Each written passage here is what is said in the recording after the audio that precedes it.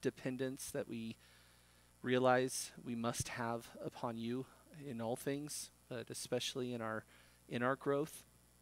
And so, Lord, just help us. I pray that the truth from your word that we look at would be an aid for us as we seek to grow continue to grow in the discipline of shepherding our hearts. And we ask these things in Jesus' name. Amen. All right, we're going to jump right into our study this morning. There's quite a bit to cover. We're going to talk about humility and trembling before God's word. How do we cultivate a heart that views God's word as we ought? Very rarely does the believer simply just wake up one day, I love Jesus, and now all I ever want to do is read my Bible, and it's always worshipful, and I never have to fight anything within me. I just wake up, and there's this immediate impulse that I can't even get to my cup of coffee because all I want to do is open my Bible. That's not always the case. There are seasons where it may feel that way, but what can be a particular challenge is, what do you do with your heart? What do you do with your inner man when you are in those seasons where you don't feel that way? And we're going to look at what God commends, what catches his attention in the heart of man, so that we might pursue that kind of heart when we shepherd our hearts with God's word. So we're going to shepherd our hearts. We're going to learn how to shepherd our hearts to shepherd our hearts. How do we direct our hearts in how to direct our hearts well?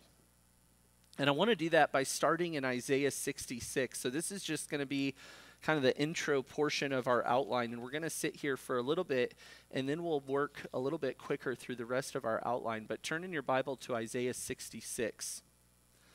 Isaiah is writing to Judah. When we talk about the chronology of the Old Testament, you remember that Judah and Israel had split, and Isaiah is writing to the southern tribes, Judah and Benjamin. He's watched the northern tribes rebel against Yahweh, and over the course of his life, he watches them succumb to the Assyrian captivity in 722 BC. And the message he receives from God is twofold. It's one of both impending judgment for Judah's disbelief and disobedience, but it's also the promise of God's faithfulness to his promises to his people, that what Israel could not do on their own in their own hearts, God is going to bring that to pass through the work of the coming Messiah.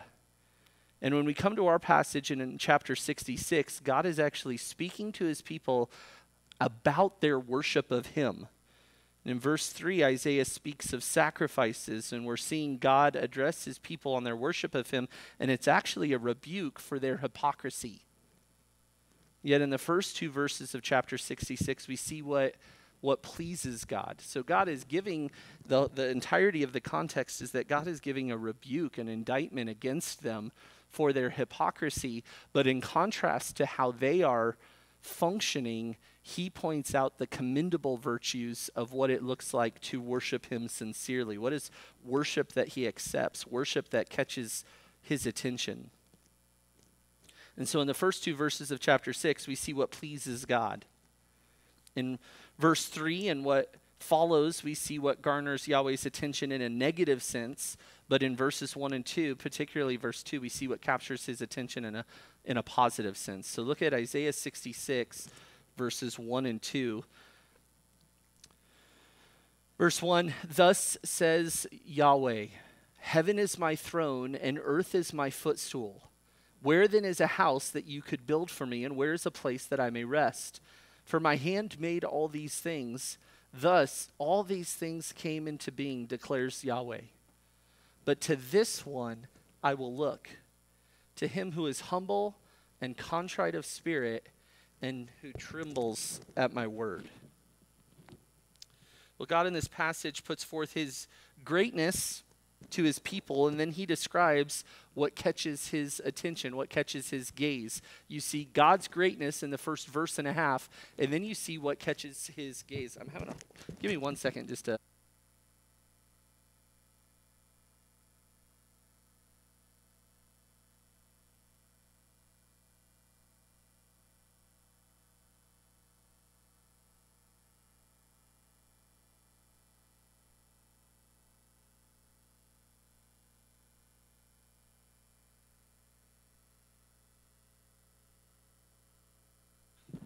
Okay, that should be better. God's greatness and God's gaze. And this is so crucial when we think about cultivating a right reverence for God, cultivating a right love for God, a passion and a commitment to Yahweh as our God. What we know and what we believe about him will dictate how you live your life for him. And God understands that, obviously. And so he puts forth huge, magnificent, majestic realities about who he is in really a wonderful, succinct way. And then he calls for what that should look like, how that should impact practically the believer's life, the Yahweh-fearer's life. We'll talk about this a little bit more in just a few moments, but what A.W. Tozer says is absolutely right. He says what comes into our minds when we think about God is the most important thing about us. Nothing else will have a greater impact or bearing on your life than what you actually believe about God. And it's one thing to simply say words about God that you think you believe, but what you actually believe is what will impact your life. Not what you say about God has the biggest impact on your life, but what you believe about God. That will have the biggest bearing on your life. And in verse 1, in the first half of verse 2, we see a succinct explanation regarding God's greatness that should just really take our breath away. God is like nothing, like none or nothing else. He's supremely great. He says, heaven is my throne and earth is my footstool. God's glorious person, he fills eternity. He fills infinity. He is the omnipresent one, yet he is one who cannot be contained. He's everywhere at once, yet can't be confined. Heaven is his throne. Earth, that which we simply are a speck on. We are a speck on this earth, and it is his footstool. We've said it many times. God spoke, and what didn't exist obeyed him. That's his creative divine power. He simply spoke, and things submitted into existence.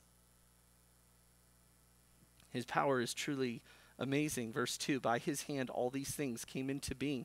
And in verse 1, God contrasts his greatness to us. Where then is a house you could build for me? We're nothing in contrast to God. Not only are we nothing, but everything he has created for his glory and for his use, whatever we are to make of our existence, it is to be centered around his purposes. So it's not even like we're nothing and our life is just this insignificant side thing that just gets to go its own way, and it's insignificant that way. It's insignificant in that we are completely subject to his sovereign will, his sovereign power, his sovereign purposes, and so on. God is just supreme in absolutely every way. Whatever we're to make of our existence, it's to be around him. It's centered upon him, and that's right. This is not a demeaning statement about us. This is just fact. God is infinite, and we're not. We're the created ones. He's the creator. What we cannot even measure, what is beyond calculation for us, the universe, we have no idea how vast it truly is, and yet, contrast to God, he uses imagery like, it's my throne. It's what he sits upon. The Lord here in Isaiah is saying, I'm not impressed by a building. I don't need a building. It can't contain me. My home will not be in a building. All of heaven is my throne. Earth is my footstool. I'm the sovereign one. I am the all-powerful one. I'm the creator of the heavens and the earth. My greatness goes beyond what you could possibly fathom. And yet, in all of God's greatness, there's actually something that catches his attention, that captures his gaze, that he's looking for. Look at the second half of verse 2. But to this one I will look, to him who is humble and contrite of spirit and who trembles at my word. We must understand God's gaze here. That is, what is God looking for? He's omniscient, he's all-knowing, and yet within his omniscient, there's something that he commends. There's something that he looks favorably upon that catches his attention in a favorable way. What's acceptable to God? What pleases God? What gains his affirming attention? His gaze is attracted to something. We can't build an adequate house for him, but there is something we can do that he commends. He calls us to faith, and that faith has an expression. God has made all things. He is looking for one thing. We can be useful or attractive to God, not to build a place for him, but we can be useful when we focus our hearts where he calls us to direct our hearts. Humility before him, contriteness of spirit, a right fear of God, a trembling at his word. All of these things are connected to one another. You have such a disposition at the spirit level, the very core of who you are. When you hear his truth, the one who trembles at his word, it rises to the forefront when everything else fades away. What he has spoken is what matters. What he thinks, what he commands, who he is, that's what matters to the one who is trembling before the word of God. So let's just think on each of these statements. Humility, contrite of spirit, trembles at his word. Just a succinct explanation of each of these. What is humility? It's a condition of lowliness or affliction in which one expresses a loss of power and prestige. I've heard it described as thinking of yourself more lowly. And then I've actually heard a clarification. No, it's not just thinking more lowly of yourself. It's actually true humility is just thinking less about yourself. True humility is not being consumed by you. It's recognizing a lowliness of disposition, rightly assessing oneself as ultimately less important or of less significance than those around you. It's a consideration or a preoccupation outside of yourself. So it's impossible for someone to be humble and yet be stuck in a rut of self-worship, self-exaltation, self-seeking, self-absorption. All of those things are contrary to humility. Why? Because in that moment, you're the one that matters in your own heart. And God's saying, you need to set your self-love aside, your own personal significance, set that aside, and be concerned with me. Concern yourself with my greatness. Humble yourself before the Lord. Also, there's the contrite of spirit. Contrite, what does that mean? This is feeling or showing sorrow. It's a inner disposition where there is remorse for sin, a brokenness, an acknowledgement, an agreement with God over your sin. Humility expressed in relation to sin produces a contriteness of spirit, where you're slowed down by the reality of your own sin before a holy God. Contrite of spirit is not one who walks around self-loathing, but one who's actually fixated on Christ. To be contrite of spirit isn't to be a spiritual Eeyore. Well, I just never do anything right, and I'm so bad, and my sin is it's just everywhere. That probably falls more into the category of a false humility. You're making much of how bad, you're making much of yourself in making much of how bad you are. We need to agree with God about our sin and be truly broken over it, humbled by it, brought to a lowly state by it. We don't want it. There's no place for it to remain in our life. You might liken it to the imagery, a contrite spirit, one who's truly broken over their sin. The wind has been brought out of your sail of sinfulness. My vigor towards sin, it's just out of me. I just don't want that. I'm broken over my sin. And then trembles at God's word. What does one who trembles at God's word look like? His words are our life. We revere his word above all else. God's word is the authority for us in our life. God's word is all we have. It is an anchor for us. It's unchanging. John 15, Jesus says, if you remain in me and my words abide in you, they take root in your heart as you practice them. This one fears God, fears that we would live contrary to God's word and instruction. We understand the authority that is behind God's word, and so we yield and we submit to it. This is what captures God's attention. So here's the question. God's greatness is evident. We know that he commends this kind of person. How do we become this kind of person? How do we get there? What does it look like to shepherd our hearts to be one who understands God's greatness in a way that plays itself out in our lives in a manner that captures his attention? How do we get there? It begins with a big view of God, but how practically can we seek to day in and day out grow in this kind of humility and contriteness of spirit, especially when I don't feel like I'm growing, or I don't feel like I want to read my Bible. Every day might be a struggle. Or I go to fellowship group each week. How was your time in the Word? It wasn't what it should have been. It wasn't what it should have been. Okay, well, how do you get it to what it should be? Well, I was in God's Word, but man, I just felt like I was checking boxes. My heart wasn't engaged. Well, how do you shepherd your heart to have it be engaged? How do you deny yourself and your feelings to actually worship God in that moment when you're doing it because your friends are going to ask and you know it's the right thing to do? And you want more than that. How do we cultivate a heart that trembles at God's word? That's what I want to talk about with the rest of our time. The first way is to set biblical expectations. And so now we're settling into the outline. Everybody with me? Set biblical expectations. Sometimes we enter in the Christian walk with just a spiritual high, we're pumped up, we're excited, we have seasons of emotional bliss, and then when we don't have that same emotional enthusiasm, we kind of get in this rut. Something's wrong with me. What's going on? How can I recreate that emotional high? I'm doing the same things that I was doing when I first felt that way, and so then what do you start doing?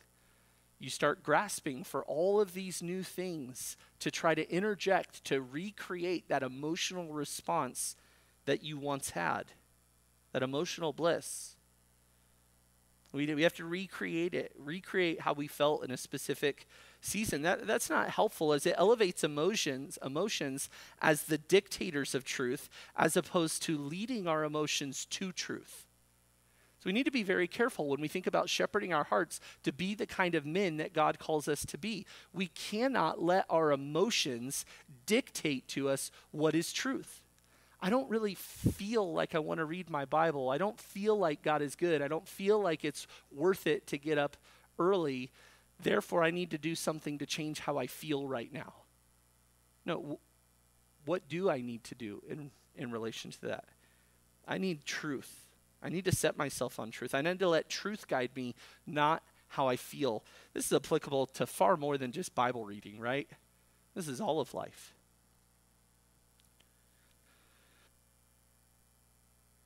Set biblical expectations. And in this, we must first understand your mixed condition. Understand your mixed condition. What is true about us in our salvation? When we think about our new life in Christ, that we're a new creation, the old is gone, the new has come, sometimes we think, well, if the new has come and the old is gone, then I'm just going to be right on track all the time. And yet that's not the reality. That's not what God means. That's not what Paul meant when he talked about the old is gone, the new has come, that there's no fight within. The new that has come is a capacity to glorify God. The old that is gone is a depravity towards sin, a disposition towards sin, where it's all you were capable of. So the new that has come, the newness of life, is not one where in this life we're free from struggle against sin. The newness of life is that we have a capacity under God's grace, being reconciled to him, no longer under condemnation, to, while in this mixed condition, fight sin. We never had that capacity before. That's helpful. That's a helpful understanding for expectations. Because otherwise, what might our expectation be? I'm having to fight for joy to read my Bible? What's wrong with me? Am I even a Christian? Well, if you have biblical expectations, actually, the fact that you're fighting for joy is evidence you're a Christian. If you weren't, you wouldn't have any desire to fight against your flesh. And as we know from Galatians 5, the flesh sets itself against the spirit and the spirit against the flesh. There's going to be a battle. We looked at that last week from 1 Peter 2. So understand your mixed condition. The heart is deceitful. Your emotions, they're not trustworthy. How you feel at any given moment. Your heart is trying to lead you astray. Jeremiah 17:9. We all know it. The heart is more deceitful than all else. It's desperately sick. Who can understand it? We need to realize this when we're fighting those feelings and those impulses in the shepherding of our heart. As I said, Galatians 5:17, the flesh sets its desire against the spirit, and the spirit against the flesh, for those who are in opposition to one another, so that you may not do the things that you please. The flesh sets itself against the spirit. This is true. This is true about us in our salvation. In our mixed condition, we still have to battle our heart. We have to guide our heart where it should go. The natural impulses of our heart are not towards what's pleasing to God. We have to direct it, and we can by the Spirit's power, but we understand there's a battle. If you showed up for your job and you thought, your customer loves everything you've been doing, and you just thought it was going to be a pleasant conversation, easy sale, slam dunk, and then all of a sudden they pull out their list of 24 complaints, not against the product, but against you personally. I was not ready for that today. That was not what I was expecting. And you will probably not respond as well as you hoped when caught off guard by that confrontation. If you woke up and you knew today's going to be a battle, there's a customer really doesn't like me, really doesn't like the service they've received, I've got to be on my best to win them to this.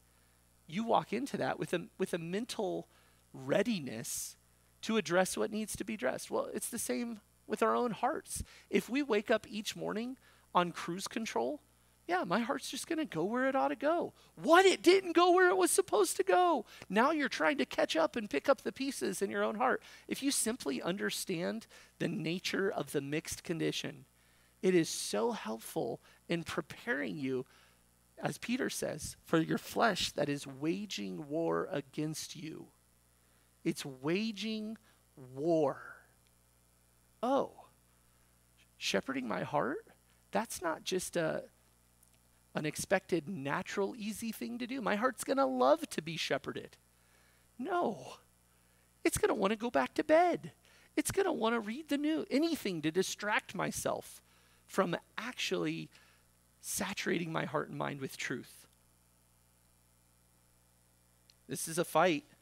It's also a fight that starts in our mind. Understand biblical expectation. This is a battle that must be won in the mind. If you simply clean up the externals and don't ever address your heart, your mind, your soul, your inner man, all you'll do is create behavior modification. And the tools that God gives to the believer start at the mind level because it's centered on truth. What we know, what we believe to be true about God. Colossians 3:1-2. If you've been raised up with Christ, what's the instruction? Keep seeking the things above, where Christ is seated at the right hand of God. Set your mind on things above, not the things that are of the earth. That's a call for the Christian to actually take your mind and direct it where it should go. Okay, I don't think I'm the only one that has to work through this, but you lay down at night, full day, and your mind is just like unraveling. And it's going everywhere it wants to go. That moment when all of a sudden you're alone with your own thoughts, it's almost like a paper towel roll that's got away from you, and it's just rolling and rolling and unraveling. Okay, that's our mind. Not only when that moment silences at the end of the day, but that's what our mind's propensity is all day long, just to go where it wants to go. And God says, no, pull it in, rein it in, take thoughts captive, and set your mind on this thing. I remember when I was young, and I don't know if this is helpful or just humbling, but when I was young, I would go to bed afraid of the dark, close my eyes, and I would see like graphic, fearful images. I think I had too much Frank Peretti influence, but I would close my eyes and like demonic things. I would see scary monsters and different things. And my strategy at 6, 7, 8 years old was, maybe it's because I was the youngest child at that point, so it was my job in the home was to change the channel on our giant TV that had buttons. But I would open my eyes and close my eyes like I'm changing the channel, and I would go, okay, what's a Bible story? I want to think about Jonah, or I want to think about Samson, or I want to think about Jesus. And I'd open my eyes and try to shut them. And every time it was like I'm changing the channel in my mind from these horrible issues or these horrible images that are inducing fear, and trying to think on something that's going to be peaceful for my heart. I'm thankful for that impulse. That was a kindness of the Lord that I would want to take thoughts captive that way. And that's so helpful because our minds are going to just go not towards the Lord naturally. And we need to rein them in and set intentionally our minds where they should go. Philippians 4:8. Finally, brethren, whatever is true, whatever is honorable, whatever is right, whatever is pure, whatever is lovely, whatever is of good repute, if there is any excellence and if anything worthy of praise, dwell on these things. That's what he's saying on the back end of how to address a heart of anxiety, a heart that is anxious. So, understand your mixed condition. Your heart is deceitful. Your flesh is setting itself against the spirit. It's a fight. It starts in the mind. That has to be your expectation. There's going to be a battle. And recognize that practical sanctification is a process. We've talked about this. Positional sanctification and practical sanctification. Positional sanctification says you were sanctified. You're a holy one. You were set apart unto God for his purposes. That's a positional reality for every believer. You have been sanctified, positionally set apart. Practically, you are being sanctified. You are being set apart more and more unto holiness in practice by a growing godliness. A growing godliness. So, 2 Corinthians 3:18, Paul says, but we all, with unveiled face, beholding as in a mirror the glory of the Lord, are being transformed into the same image. We're being transformed into the glory of the Lord from glory to glory, just as from the Lord, the Spirit. What is Paul saying there? Upon salvation, you possess a capacity to glorify God. There's a reflection of God's glory in you simply as a believer. And that is increasing to a greater glory, a greater holiness that eventually will culminate in reflecting God's glory perfectly, in the sense that no more sin.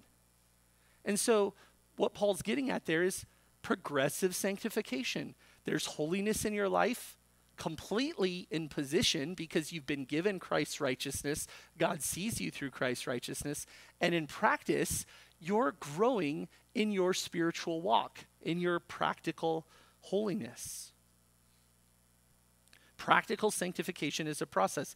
That's a helpful expectation to understand, that you're not today all that you will be someday. It creates a sensibility. You're not caught off guard when you're actually in the fight. Why do I not love God's word like I should? And all of a sudden, now you fix your eyes away from the Lord, away from obedience, and more in a pity party. Just a horrible Christian. I'm not as good as this Christian, as opposed to the expectation. We're all in process here. And God just calls me to be in the fight. God will produce the growth in the believer, this practical sanctification. We can have confidence that God will accomplish it. Philippians 1:6. God will produce the growth. I'm confident, Paul says, of this very thing, that he who began a good work in you will perfect it until the day of Christ Jesus. God's going to do this work in his children. He will be faithful. There's also a comfort setting expectations when we think about the growth that God will produce in the believer, that means it's a fight we can actually win. Whether it's fighting for time in the word, fighting against lust, fighting against covetousness, fighting against idolatry, whatever the fights are in your flesh, You can have confidence because of Christ, because of God's power in you, that you can win it. And you can write down 2 Peter 1:3, that his divine power has given us all things pertaining to life and godliness. 2 Peter 1:3. 1 Corinthians 10:13, no temptation has seized you, but what is common to man? God is faithful. He'll provide a way of escape. You won't be tempted beyond what you can bear. And so, we know that God will be faithful. We know that God has granted power. But with that, there's also the reality that you have to be willing to fight. You have to be willing to step into the fight, to battle. Philippians 2:12. So then, my beloved, just as you have always obeyed, not as in my presence only, but now much more in my absence, work out. That's a call for the believer. Work out your salvation. Live it out. Bring it to fruition. Live it to the fullness of God's intention with fear and trembling. Similar imagery to what we saw in Isaiah 66. Humility, trembling, contriteness, fear and trembling. For it is God. Where's your confidence in that work? God's at work in you. God's at work in you, both to will and work for his good pleasure. This is God's call for us. God will produce the growth. It's a fight you can win. You have to be willing to fight. Well, how do we get there? A couple strategies. And we see it from Isaiah 66. First, cultivate a right, big view of God. How do I get in this fight? Where do I start? Where do I start? I want to battle for worshipful devotion to the Lord, intentional mind renewal. I want to be one who is humble, contrite before the Lord, who trembles at his word. When I wake up in the morning, I would love it if it's not a constant struggle simply to keep my mind on the words that are on the page. Wouldn't that be nice if you could wake up and read your Bible and 2 seconds into reading, your eyes are looking at the words and your mind is thinking about what awaits you that day, daydreaming about something else? That would be great. How do you grow in that practice of self-control, of fearing God's word rightly, of not, hey, I'm doing the right things because I know they're the right things to do, but I want to get to a point where I'm doing the right things because they're the right things to do and growing in doing them the right way, a way that's worshipful. Well, cultivate a right, big view of God. Heaven is my throne. Earth is my footstool. How do we do this? Well, the very thing that you want to grow in being worshipful before the Lord, biblical worship of truth from God, how are you going to do that? Expose your heart to that biblical truth faithfully.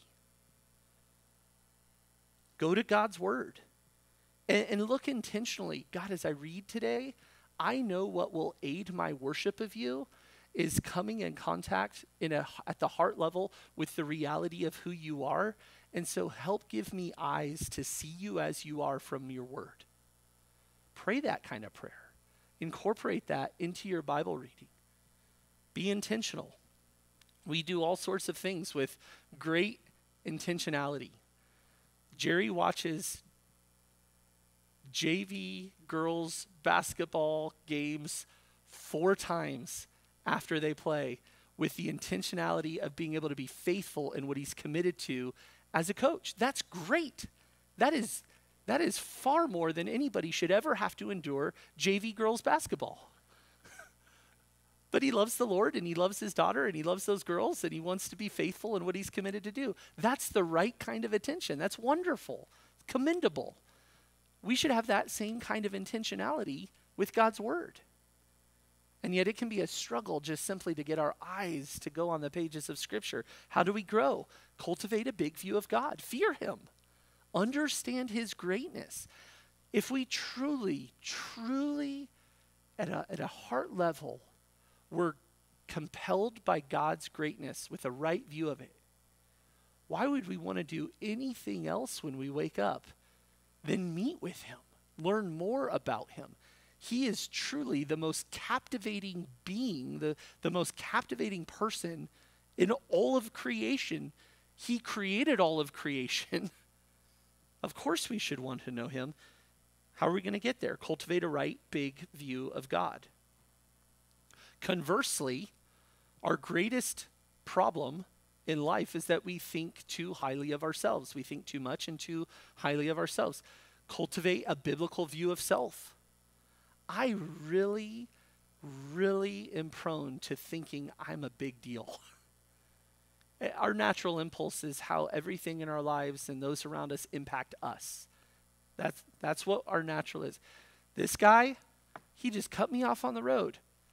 Does he know what he just did to me? Well, forget the fact that his wife's in the passenger seat about to have a baby and he's rushing trying to get her there, or, got to call that family member. Who knows what's going on in his life? I just assume he's been an inconvenience on me. Why? Because my life is about me, and everything that goes on in life is about me. That's our natural impulse. We got to fight that. Set ourselves aside. How do we do that? Expose our heart to truth of what God's word has to say about mankind, about us. Have a right view of self. What else? Well, turn to Hebrews 12. Have a big right view of God. Have a small right view of self. What's going to be our aid in this?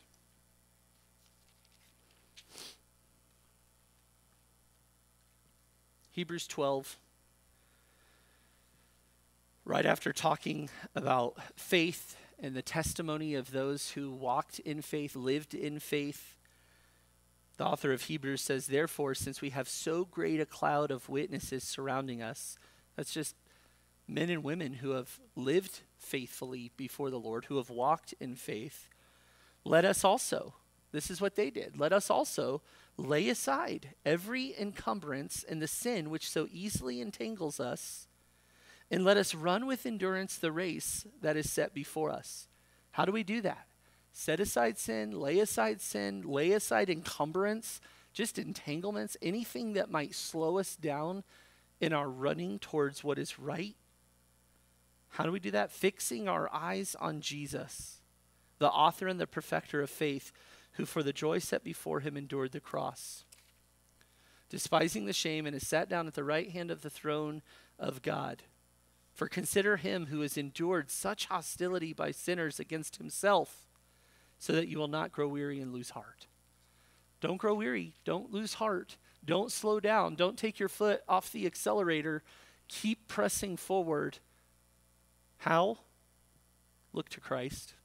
Remember Christ. Keep him before you. What might this look like? Well, lastly, embrace biblical practices. So have a right view of God, a right view of self, put Christ at the center of everything, and then be disciplined, embracing biblical practices. This is the how do I shepherd my heart to shepherd my heart? It requires shepherding your heart. Embrace biblical practices. Do what you know is right before the Lord. What did we see in Hebrews 12? Repent, confess sin, lay aside sin, put it apart from your life. Remember Christ, what he did for sinners. Let that humble you. Flee actively sin. Take it seriously. Understand how sin dulls your spiritual senses. Don't let little pet pocket areas of sin exist where I think I control it. I think I contain it. It's over here in the corner. It's not that big of a deal. Nope. Nobody knows or sees. Anyway, it's not hurting anyone. All of those statements, sentiments, are lies. Lay aside those sins. Reject self. Okay, this was a typo, and it's 100% my fault. Do not reflect self-dependence. Any guesses on what that word was supposed to be? Reject. Reject self-dependence. I apologize. 100% my fault. Reject self-dependence. What do we typically want to do as men? Pull ourselves up by our bootstraps. I don't need help. I got this. Confessing sin, that's not a manly thing to do. I'm tempted reaching out for help and telling somebody, I'm really tempted right now. Could you pray for me? Could you encourage me? That's not a manly thing to do, right? How foolish of us to think that way. God's kindness to us is that we don't have to navigate the Christian life alone. His good intention is that we do encourage one another. We do spur one another on. We do pray for one another. We do show love towards one another. We do admonish one another. That's God's intention for us. That's the call for us to love one another. So reject self-dependence. Look to God. Depend upon him. Embrace God's means of grace. I can't tell you how many times I've had conversations with people who are struggling with sin. They're disheartened in their fight. Tom and I have talked about this. We've counseled people together. I've heard him tell people this, where they are fighting sin. They think they're fighting sin. They're wanting to fight sin verbally, but then they reject and don't embrace God's means of grace in helping them. I just am so sick of this sin. I'm really repentant, big tears. I just never want this to happen again. Okay, what are triggers that lead you down a path of temptation? Well, this, and this. Okay, when that happens, call me. Then we get a call 2 weeks later. I've been drowning in this sin for a week and a half. You never called me. Yeah, I didn't want to. But I'm never going to do it again. I'm so sorry. I just don't understand why this has such a foothold on me. Well, you're hard-hearted, you're stubborn, and you're rejecting God's means of grace to help you in a number of different ways. Embrace God's means of grace. Reject self-dependence. Look to God. Look to his means of grace within the church, within Scripture, within even the biblical practices of prayer. Go to the Lord. Make that a part of your life. 1 Thessalonians 5:16, rejoice always, pray without ceasing. That doesn't mean mumble prayers at every moment. That means pray in all circumstances. When things are going well, praise the Lord. When things are hard, cry out to the Lord. Have a heart disposition that is communicating and dependent and looking to the Lord constantly. Read your Bible. It's not complicated. Bring your sin-loving heart, self-loving heart to the Word of God and trust God to work through his Word. This is where you fight those emotions that in dry spells where you might feel, I'm reading God's Word, I'm just not getting a lot out of it. Really? How do you know? You think you're the judge of God's fruitfulness of his word in your life? You get to make that determination? You have no idea how God is going to use your heart's exposure to his truth faithfully day in and day out over an extended period of time in your life. Julie and I have talked about that frequently. I've made those kinds of statements. I'm just not getting a lot out of God's word right now. When Caleb passed away and God's word just came to mind, he used preaching, instruction, exposure to God's word, devotion times in our life in ways that really saved our sanity. That we just didn't even have a capacity of how he was going to use his word in our life up until that point. So just don't be so arrogant to think that you can make the determination of if God is faithful and if God's word is meaningful and powerful in your life. He says it is. And so be faithful and trust him. Just read your Bible. Meditate on Scripture also. That's a lost discipline for us. Psalm 1. Blessed is the man. Here, I'll read it. Because I always get the order wrong, the first part. Sitting, standing, walking.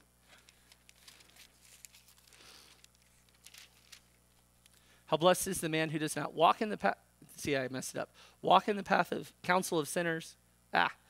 How blessed is the man who does not walk in the counsel of the wicked, nor stand in the path of sinners, nor sit in the seat of scoffers. But His delight is in the law of Yahweh, or in the law of the Lord, and in his law he meditates day and night.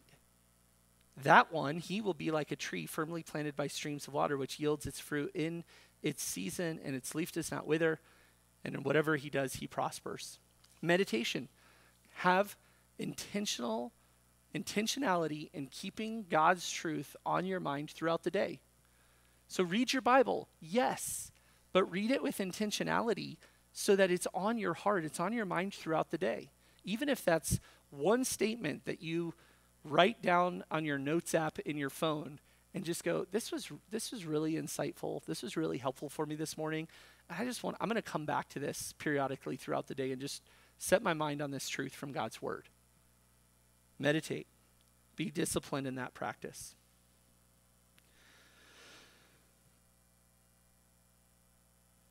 And then in all of this, trust God. Trust God. He will do his work in you as you embrace his graces. Be faithful. Be consistent. Don't throw in the towel because your emotions don't fall in line as quickly as you'd like. That's easy to do. It's easy to get disheartened, to grow faint-hearted. Man, I've been reading my Bible every day for the last 3 days, and I don't feel any different. It hasn't gotten any easier. It's actually gotten harder. Wow, good job.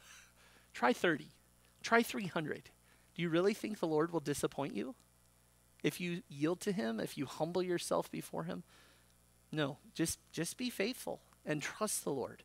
He does not ask us to control the outcome of our lives. He calls us to be faithful in the moment in our lives. So just wake up. What does faithfulness look like this morning? What is a heart that fears God above all else? A heart that fears God is going to come to him despite how you feel about God in that moment, because you recognize his greatness. All right. What questions do you have? Comments? Add-ons? Psalm 1. Sorry. Yep, Psalm 1.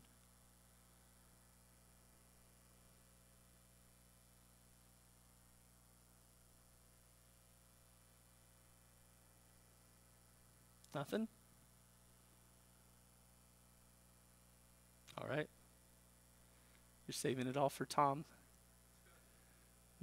I'll pray. Heavenly Father, thank you for these men, this time together. And Lord, I know I am putting truth before men who live this truth so well. And so, Lord, I pray that this morning, these things that I know we know and love and desire, and yet none of us are all of what we ought to be in them. I pray that you would help us to persist, that you'd help us to continue to grow in faithfulness. I pray that we would fear you. I pray that we would be faithful before you, that we never slow down in running the race that you have for us. And Lord, that we would remove everything that would hinder us in pursuing you. Thank you for the immense glory and privilege that it is to live for your glory, to live at peace with you. And Lord, we love you. We know that is only because of Christ, and so we praise you. Help us today to live lives that are worshipful. Help us to shepherd our hearts faithfully in worshipful ways that you would be glorified. We pray in Jesus' name. Amen.